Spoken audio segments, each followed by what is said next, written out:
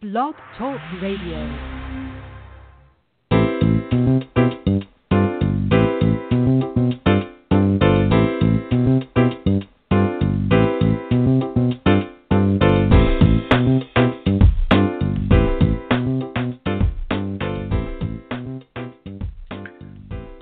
Welcome to the Perkins Platform. This is a solutions-oriented talk radio show and podcast. Each broadcast, we dedicate about 30 minutes to explore contemporary issues and solutions in education leadership, and this is your host, Brian Perkins. I'm excited today. We have a special guest that has joined us from Boston. We have Dr. Claire McCarthy, who is a pediatrician at Boston Children's Hospital and an assistant professor at Harvard Medical School. She's a guest writer, has been in the past for the Huffington Post, and is currently senior editor for the Harvard Health Publishing, and is the spokesperson for the American Academy of Pediatrics. So welcome, Claire. Glad to have you. I'm happy to be here. I should say I'm one of the spokespeople for the American Academy of Pediatrics. I'd like to think I'm the only one, but I'm not. Thank you. Thanks for offering that clarification. So for those of you who are faithful listeners, welcome back, and thank you for joining us again, being a part of our listening family. And to the new listeners, we're glad that you've joined us. I have to disclose, Claire and I were having a great conversation before we even started today's broadcast. And so I am excited to talk to her a little bit about this idea of constructive criticism for our kids. As a father of four, and I know that I personally have struggled with how to offer just the right amount of feedback, and I know that there are probably a lot of parents that have struggled with the same. We've seen countless posts on social media right now where parents are with their children in a different way these days, with them offering, being their teacher, their principal, the counselor, and so they are in a position where, whether they want to be or not, they are primary educators for their children right now. And so, while there are teachers that have some deal of training in this area, not all parents are well trained in the area of providing feedback. And so Claire wrote an excellent article in the Harvard Health Publishing for the Harvard Medical School, and had a chance to read through it, and just invited her to come and share a little bit about offering criticism. And the title of the article was "Think Hard Before Shaming Children." And Claire suggested in the article that there's a thin line between criticism and shaming. And so we're going to explore a few of the ideas that Claire shared in this article that I'm curious about myself. And one point, Claire, you mentioned, you said that sometimes children can't change what's being shamed. And so not everybody's a star athlete, and people make mistakes. And some students are more introverted than others. I think about this when I see parents whether it's at the soccer field or at the basketball games, who are yelling and telling their kids to do better from the sidelines. You say a little bit more about that, about the things that sometimes children are being shamed for that they can't change. Sure. I mean, as a parent, it's just so easy, right, to slip into it without realizing it. As a parent, we always want the best for our kids. We want them to be the best people. We want them to have the most options in life. We want to be proud of them. We want them to be proud of themselves. And sometimes something as innocent as saying, do you really want to go out looking like that? an example I give in the piece, or why do you hang out at home all the time instead of going out with other kids? A little less of a thing right now and during the pandemic. That we can, without meaning to, make our children feel like they aren't good enough, that they aren't attractive enough, that they don't fit in. And those, it can be very well-meaning comments. We want our children to excel in sports, but we sometimes forget that we're not the coach. We all see it all the time. Before we talk a little bit, I want to go back to something that you said in the beginning, that we're all spending right now a bit more time with our kids in different ways, and I'm living that as well. I have one young adult and two teenagers, including one teenager who had to finish her college semester at home with me. And I think that we're having a lot of interactions with our family, I think more than the teenagers would like. And you pointed out that, we're not used to being teachers or principals or counselors. I think one thing I really want to say to all the parents out there is, exactly, you're not.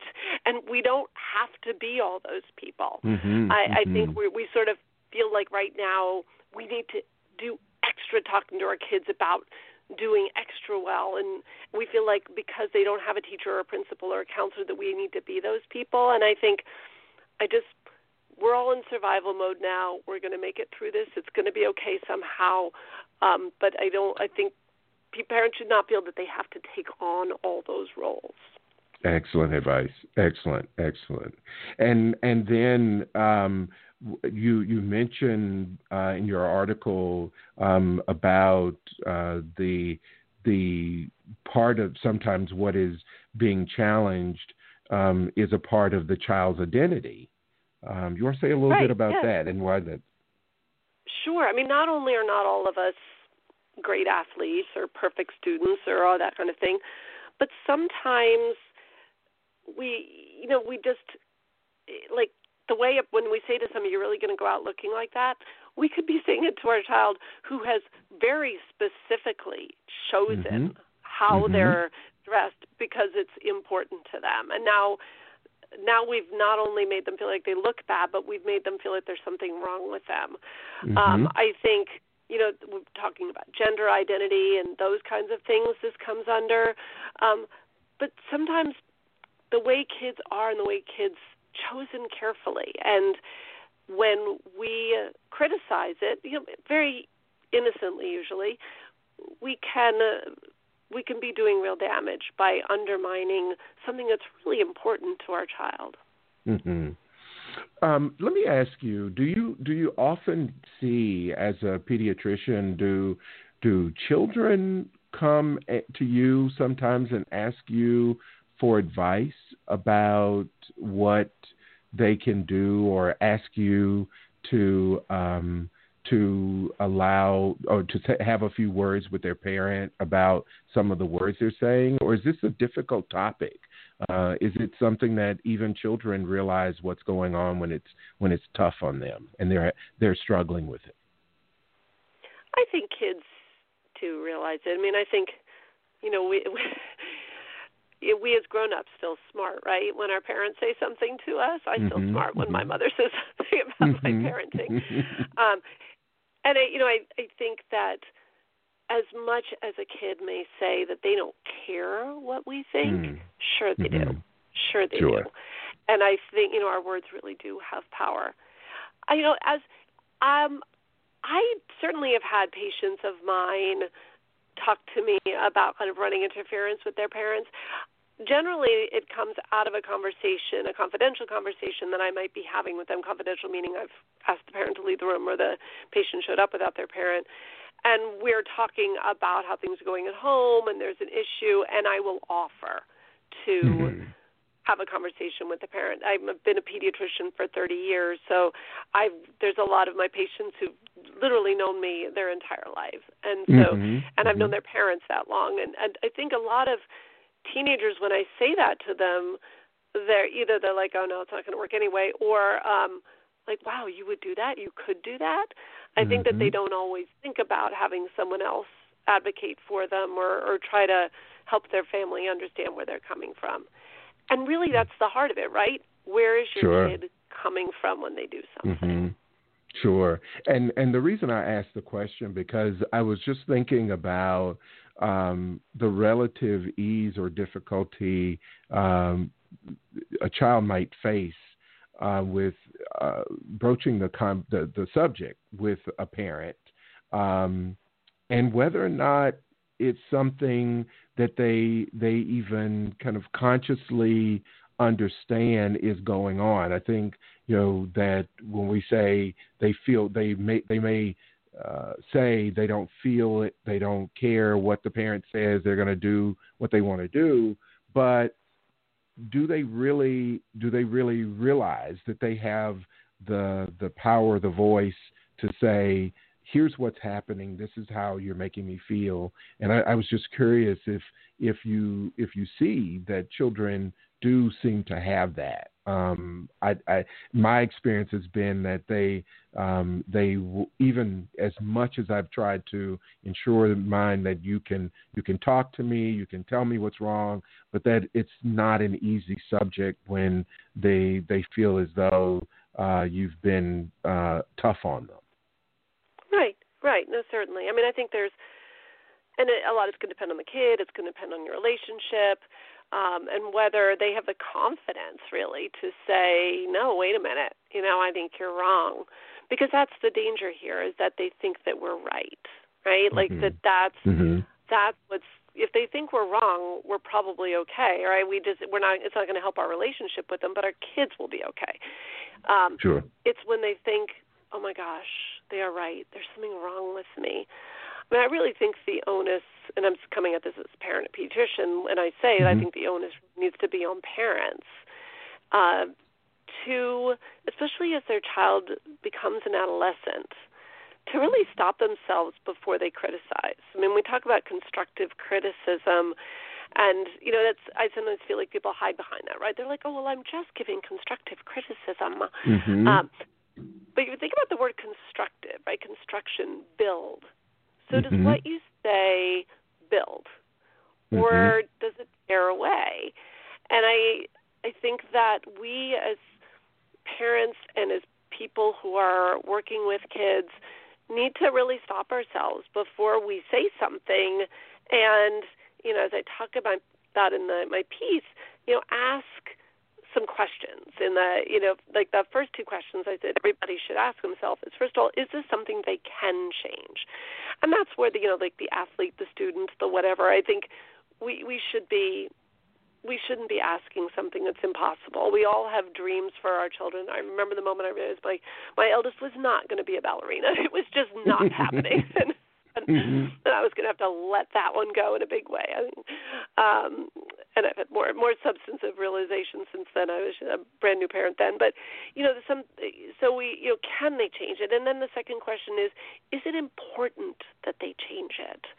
I mean, if you're going to like a wedding or some fancy thing and your kid comes out dressed in grunge, that's probably disrespectful to the people you're going to, and maybe they need to change their clothes. But if they're going to school or they're going to the grocery store, like, who cares? Like, how important is this? And if your kid is doing perfectly fine in school, they're getting A's and B's, they have a strong social network, they're involved in extracurricular activities, does it really matter that they get straight A's? I think we need to kind of stop ourselves in that moment and say, how important is this? And if we decided that it is important that they change it, maybe we are concerned that they're kind of holed up doing screens, that they're, and not, we're concerned that they're really not getting their work done at all, that there's something that really does need to change. Then I think you need to stop before you open your mouth and say, like, is this a good place and time to say anything? And this is when I have to get to myself all the time. I'm I'm impulsive and a little bit of a control freak sometimes, and I'll be like, okay, I'm going to talk to you about this now. Not stopping to think about, is this the best moment? Are they really receptive to it? Sure. And if everything is an emergency right now, like what's really urgent, right? Right. And then thinking about, do they want to change the behavior? And I think, our children, as they enter adolescence, they become different and apart from us, right? That's their job. Our job is to get them ready to be independent, and their job is to do it. And so if there's something we're feeling like criticizing that our kid is doing, I think it's important for us to think about, well, why? Why are they doing it? Instead of just getting mad at a kid who's holed up in their room all the time, or are they okay? Are they depressed? Or are they up there we're writing the next great American novel? Do we understand where they're coming from? Sure. I think that's so important and something we very often do not do. Yes, thank you. For those of you who have just joined us, we're having a conversation with Dr. Claire McCarthy, who is a pediatrician at Boston Children's Hospital. And we're offering some advice for parents, but really adults, on providing constructive criticism to children and using, from the broadest sense of the word, children and teens and adolescents and so forth.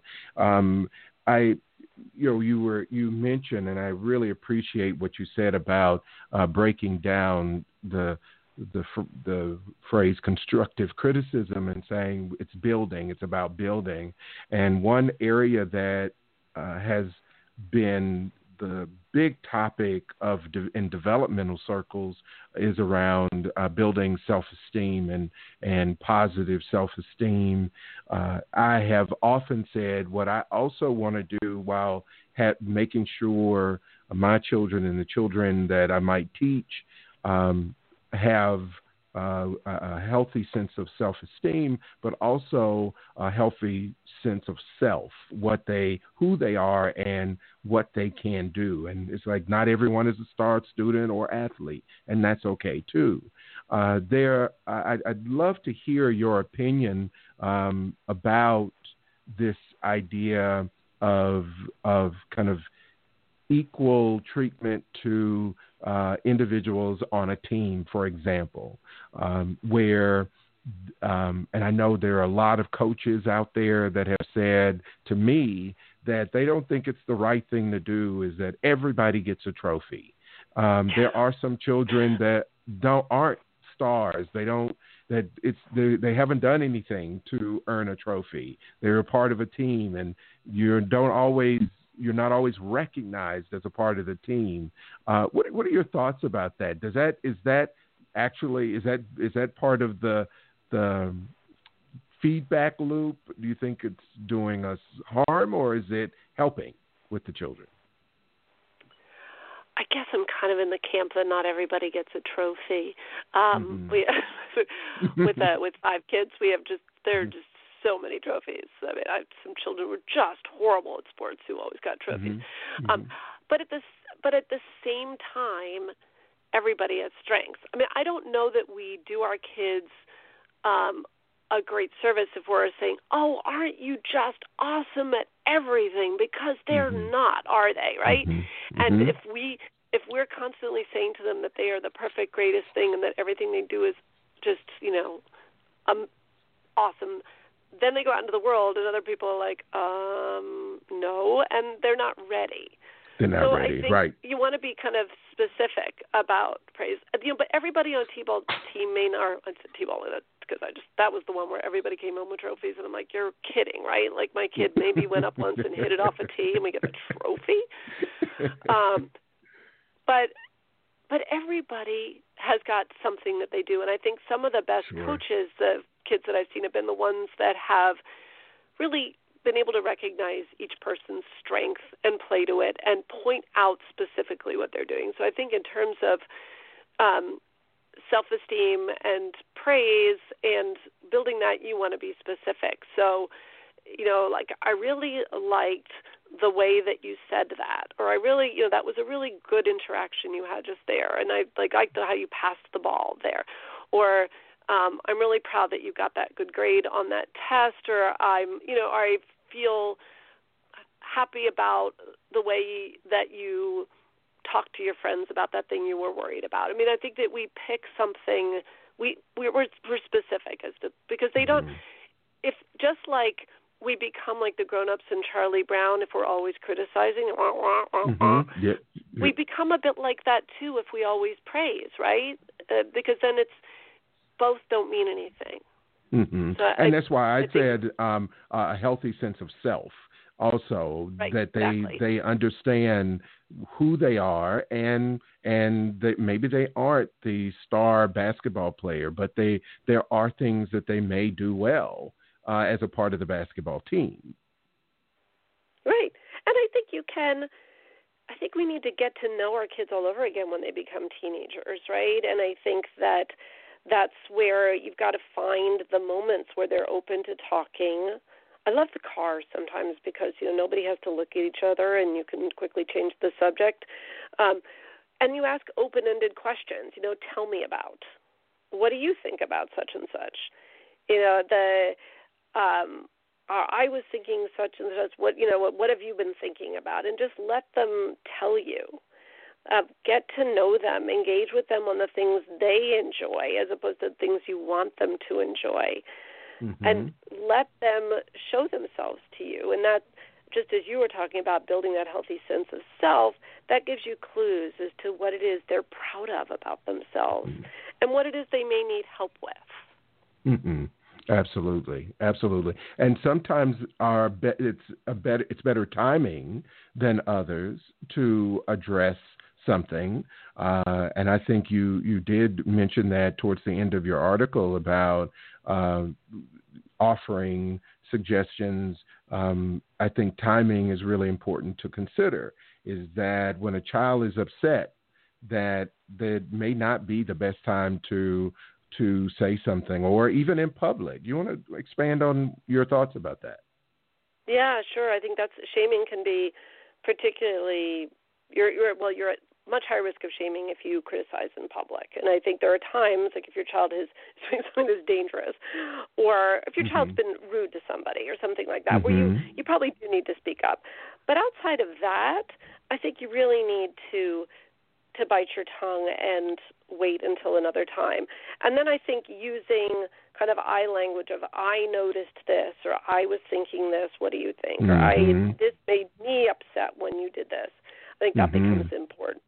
And you made the great point, too. If they're really upset and they can't hear you anyway, and sometimes you just end up causing more trouble and making them withdraw more, as opposed to everybody gets their space, they go off to their corners, and then in a better moment, and you might even say, I'd really like to talk with you about this.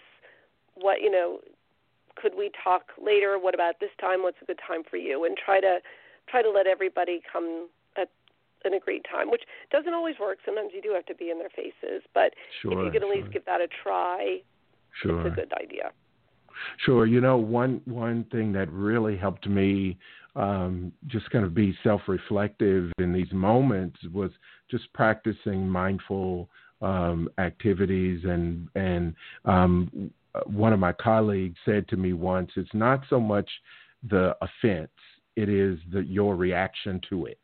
And so just being, as a parent, being conscious that sometimes we get upset and it compounds whatever it is that we want to say. And so giving ourselves understanding that we outside of, as you've already mentioned, it being a dangerous situation or they've done something rude and obnoxious to another individual, but if it can wait until the calmer heads prevail, it's a good idea to do that.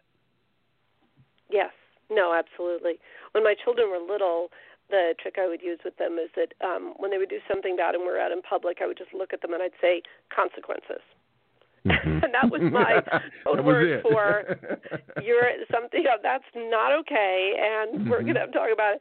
And it did the trick because they knew.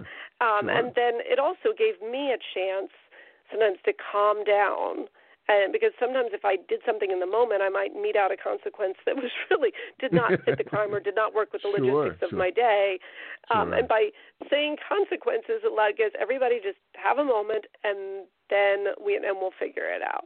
And it's a little harder to do that with an 18-year-old or a 22-year-old, but the same concept of this isn't okay, we're going to need to talk about this, but we're not going to do it right now, can be helpful. And I think as much as we can be positive, as much as we can couch our criticism in with a positive turn, I really like that you were doing X, Y, and Z. I've noticed, A and B and C. I'm wondering if we might be able to do something about that. Like, not always go like, I hate the way you do A, B, C. Like that. Right. Sometimes and let me tell you another thing that I've noticed sometimes with parents who have, like, they may read an article and it says ask the child and see what they say. And so I've seen people get upset when they say, so here's what I noticed. And so do you think that was the right way to handle that? And the kid says, yes. and then they get mad because there's no it's like, where do I go from here? They still don't get it. And so what are the things that you think that if you're in these situations, are there any pointers you would offer that would apply really to parents that are home, but also anyone dealing with children? What should they stop and even ask themselves or ask the children in a reflective moment? What should they do? Well, as I was saying, I think, stopping and thinking, if you're going to criticize something, is it important to do? Is it something they can change? Do they want to change it? Is this the right time? I think those are the kind of things you want to think of before you open your mouth and say something you might really regret. I would say, too, that having, some of this is stuff they've hopefully built over years of having ground rules about how people behave and how in school and things like that are super important. I think because then you've got stuff to fall back on. It's nothing new. You're like, well, we always had a rule that you would do your homework before or whatever. Like, we've always had this, that you have to be kind to your sister. Like, what's going on? It's a lot harder to create those rules when they're older. I think that we have to find ways to spend positive time with each other during this pandemic. I think that we need to cut each other tons of slack and let the bar be a little bit low. We have to be kind to each other and understand that this is just excruciating in so many ways. And we have to make it through with our relationships intact. So I think that that's important. And as much as we want to build our kids up, we also have to make sure they know that we love them no matter what. Excellent. Thank you so much, Claire. We really appreciate you and being on the show today. Those of you who may have tuned in late, this is Dr. Claire McCarthy, who is a pediatrician at the Boston Children's Hospital. And we've just had a wonderful, wonderful conversation on how to provide constructive criticism. So, Claire, thanks again. Have a great time and be well in Boston. Please stay safe. And the same to everyone listening in. Go well, stay well. Thank you. It was a pleasure. Bye-bye. Bye-bye.